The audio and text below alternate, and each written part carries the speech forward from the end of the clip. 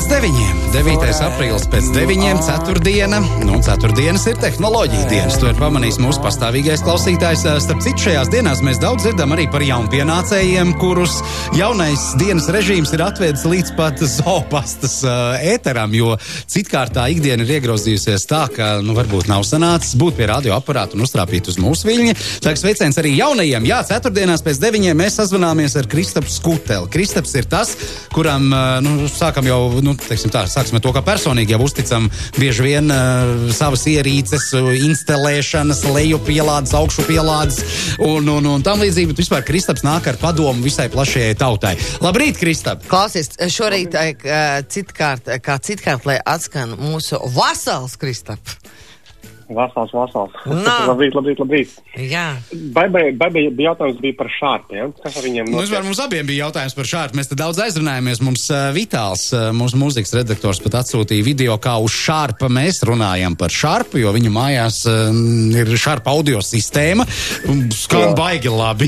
Es tā vispār nevaru piesieties. Reku klausītāji mums sūta tā 16 gadiņi.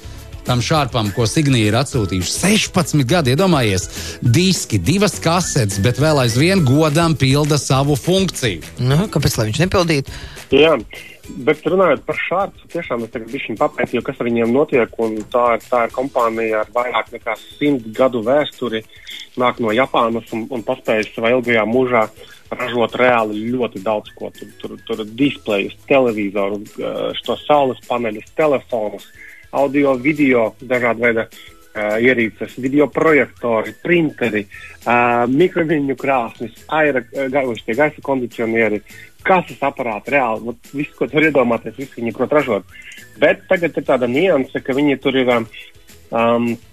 vienā momentā viņi pārdeva televizoru biznesu, citiem ķīniešiem Hisense, pēc tam viņi vēlāk tiesājās, ka Hisense ar šārpu logo taisīja draņķīgus televizorus. Tad viņos arī Samsung ir investējuši šārpā, un beigās tā kā šārpa lielāko daļu nopirka Foxconn uzņēmums. Un Foxconn ir tas uzņēmums, kas tā vienkārši runājot ražo mūsu visu iPhone'us un vēl citus telefonus. Un tas ir pasaulē viens no lielākajiem vai pat lielākais tehnoloģiju ražotājs. Foxconnā strādā kaut kādi 800,000 darbinieku, kas man ir milzīgs skaits, un tad es papētīju vēl tagad ātri, vai ir kompānijas pasaulē, kurā strādā vēl vairāk darbinieku. Izrādās, ka diezgan patiesībā. Coca-Cola. Tas pats Amerikā, Coca-Cola tajā sarakstā neredzu, bet, piemēram, tas pats Walmart, kas ir, tas man ir tikai Amerikā patiesībā, tas ir, tā kā pārtikas, un ne tikai pārtikas preču veikals. Jā. Tad Walmarts algo veselus 2,2 miljonus. Jo domāju, kāds tur sporta spēles notiek. Labi. Kopakabanas pludmalē viņiem bija veiksmīgākās. Tad varēja savākt lielāko daļu darbinieku vienkārši. Protams, jā. Un McDonaldam ir arī 1,9 miljoni. McDonaldam 1,9, jā? Jā. Tādi. Un Volkswagenam 674,000. Tā ka, milzīgas kompānijas pasaulē pietiekami arī daudz. Labi, tālāk par tehnoloģiju lietām kaut kādām. Šonedēļ mēs beidzot kursorā nopublicējām Huawei P40 Pro vietāluņa apskatu. Un tas ir interesanti ar to, ka tā ir tāda pirmā nopietnā vērienīgā Huawei mobilā ierīce, kurā vairāk nav Google pakalpojumu un lietotņu. Klausies, bet tu biji diezgan tāds kritisks, man liekas. Tu pat neieteici viņu pirkt. Jā. Tātad apskatu mēs nosaucām dārgs dumjs telefons ar lieliskām kamerām. Un dumjs telefons šajā gadījumā tas ir no angļu vārda dumbphone, ar ko parasti atzīmē podziņu telefonu. Bet šajā gadījumā podziņu te pārāk daudz nav, tāpēc vienkārši dumjs telefons. Un tas ir ļoti interesanti, tāpēc, ka tas telefons mūsu testos izrādījās, ka tas ir tehniski vislabākā ierīce, ko principā, diemžēl, nevienam mēs nevaram ieteikt iegādāties. Tā kā ārpus Ķīnas, Eiropā, Latvijā mēs esam tik ļoti pieraduši, un tie Google visi pakalpojumi ir kaut kur. Kaut vai, piemēram, tu mēģini uzstādīt Latvijas pasta mobilo lietotni. Ja? Jā. Lietotne, kas tur ir. Bet kartes daļa nedarbosies tajā lietotnē, tu nevarēsi pieteikties tur tajās rindās nekur, jo acīm redzot, tas izmanto Google kaut kādas daļas. Ja? Mobilī tu nevari dabūt to lietotni, viņi nedarbosies.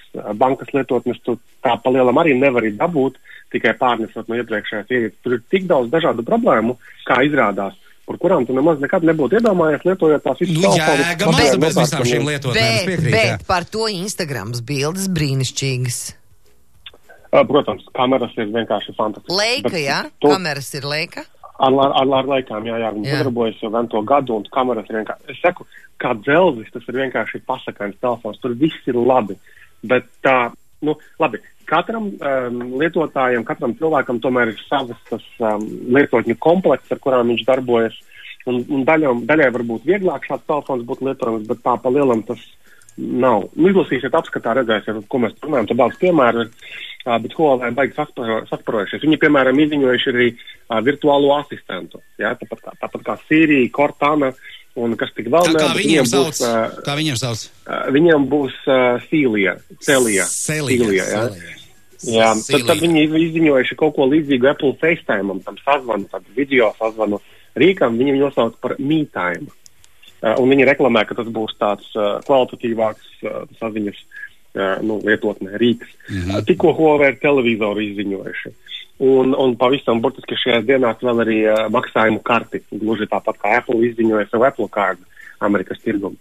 Tā ka Huawei, viņi neizgudro divriteni otrais, es saprotu, tur tā apmēram skatās, kas iet un strādā, ja? Protams arī, bet noslēdzot šo Huawei bloku, gribu pateikt, ka lai arī es tā kā skeptiski raugos uz šo konkrēto ierīci, manuprāt, kopā mēs kā patērētāji esam zaudētāji, ja šādi nepārāk glītā formā viens no pasaules lielākajiem tehnoloģiju ražotājiem tiek noņemts no strīpas. Jo mēs jau redzam pēc daža ciešākā konkurenta atslābuma, kas tā kā rada produktus, kas maksā dārgāk, bet reāli nepiedāvā neko būtiski labāk kā pagājušajā gadā. Tāpēc konkurencei tiešām ir nozīme, tīpaši tehnoloģiju jomā.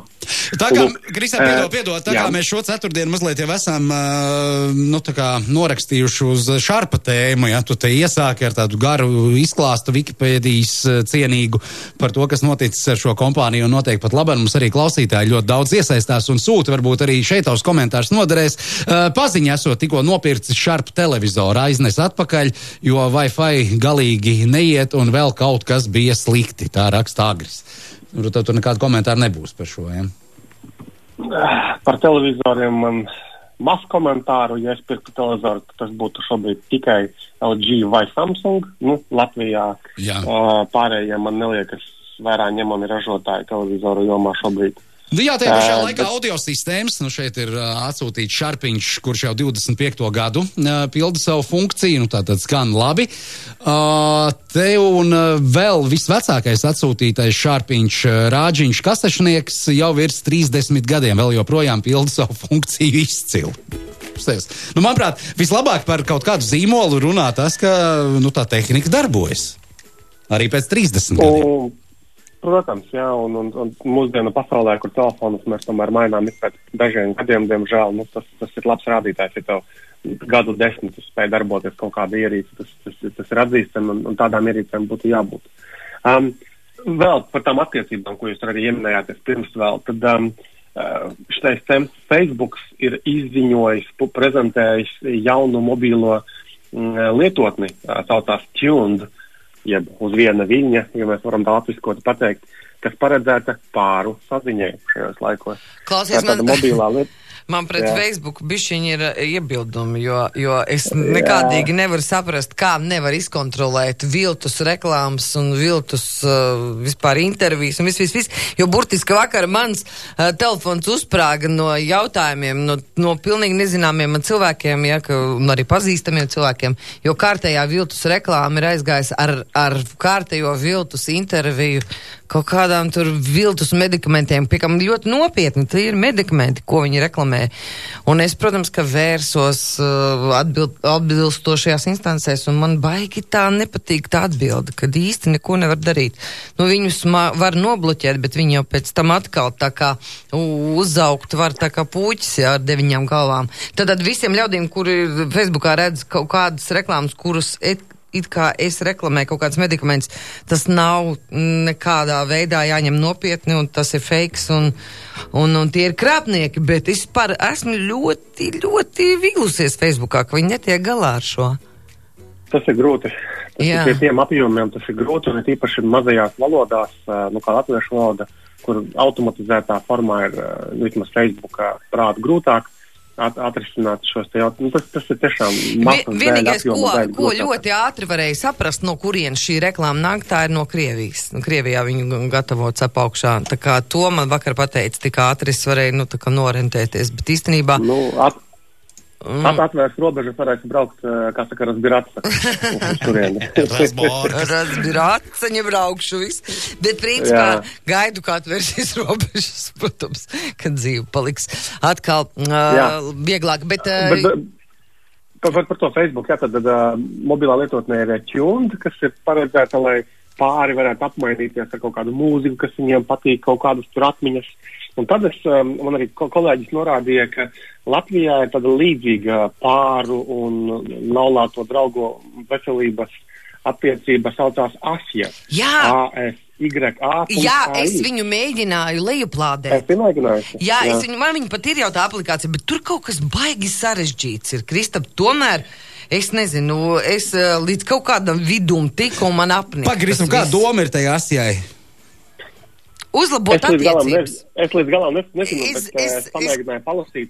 Un tur ir tā, ka tu uzstādi to lietotni, abiem vai vismaz vienam cilvēkam, un tad ir kaut kādas sarunas tēmas, par kuriem jūs varat runāties. Un ar draudzini vai sievu vai vīru. Tāds tā kā palīgs mazliet, viņš tev iedod bez mazliet saturu, ja? Viņš saturu mazliet laikam arī iedod, un tad viņš analizē to, kā tu runā, kādas tev tur emocijas, vai tu esi dusmīgs vai mierīgs, un tādējādi kaut kā tur, palīdz iemācīties cieņpilni izturēties pret otro cilvēku.